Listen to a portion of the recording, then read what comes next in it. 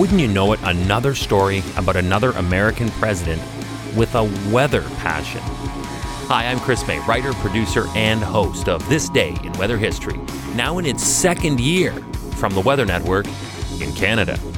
On July 7th, 1930, construction of the Hoover Dam began. This day in weather history. President Herbert Hoover was an environmentalist, so deal with it, all right? His main focus points included pollution-free water, flood control, and fisheries. So therefore, after a disastrous Mississippi River flood in 1927, Hoover recommitted to bettering American infrastructure to prevent another similar catastrophe. Over the next 5 years, a total of 21,000 men would work ceaselessly to produce what would be the largest dam of its time, as well as one of the largest man-made structures in the world. It's days like this that I love the weather, and our relation to it as a species that much more. You see, we as Homo sapiens have the ability to adapt the best to the changes brought on by the last ice age. We adapt and we live to see another day.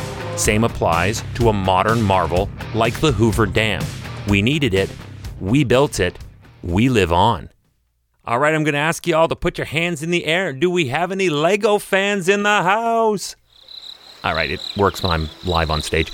Think of the Hoover Dam as if it was a giant Lego set with over 200 blocks fitted together to stand 726 feet tall. The Hoover Dam has been called the eighth wonder of the world, comparable to the Great Pyramids of Egypt, very similar to the Great Pyramids of Giza. The Hoover Dam stands large and proud in a desert. And, like the ancient pyramids, was built on the sweat of over 21,000 men, many of whom died in the heat, again, like in the deserts of ancient Egypt.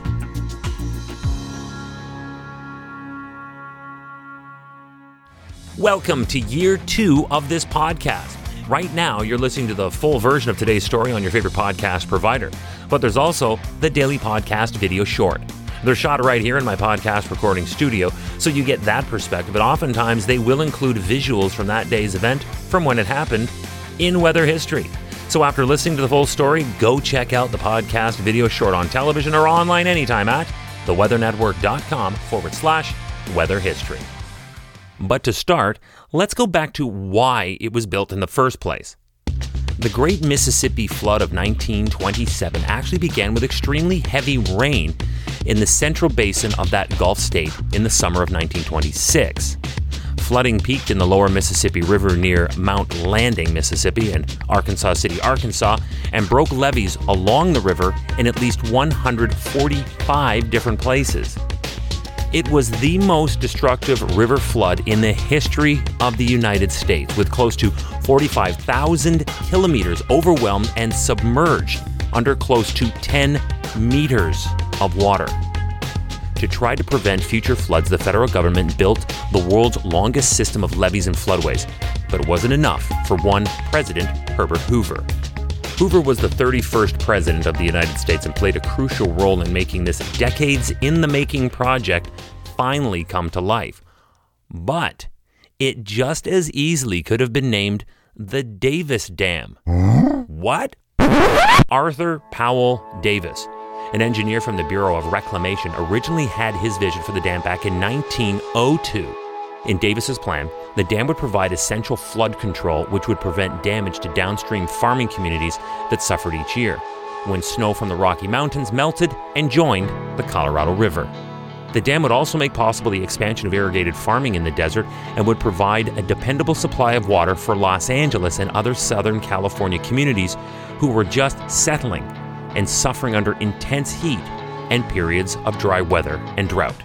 Davis's engineering report on the topic became the guiding document when plans were finally made to begin the dam. So although the dam would take 5 years to build, its construction was nearly 30 years in the making. The holdup on so many occasions was due to water rights and distribution agreements being met. You see, for many years, water rights had been a source of contention among the western states that all had claims on the Colorado River, and for good reason. It gets hot in the west, and that leads to drought. Drought takes away lives either through exhaustion or lack of food and water.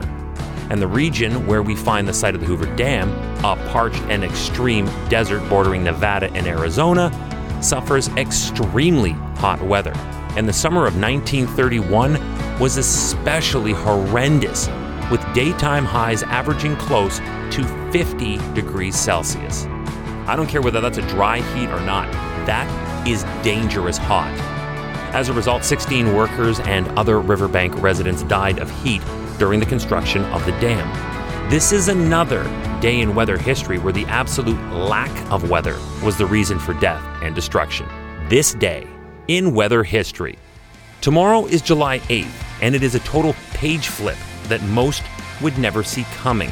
While the northern hemisphere is cooking in the heat at this time of year, the southern hemisphere is in their winter.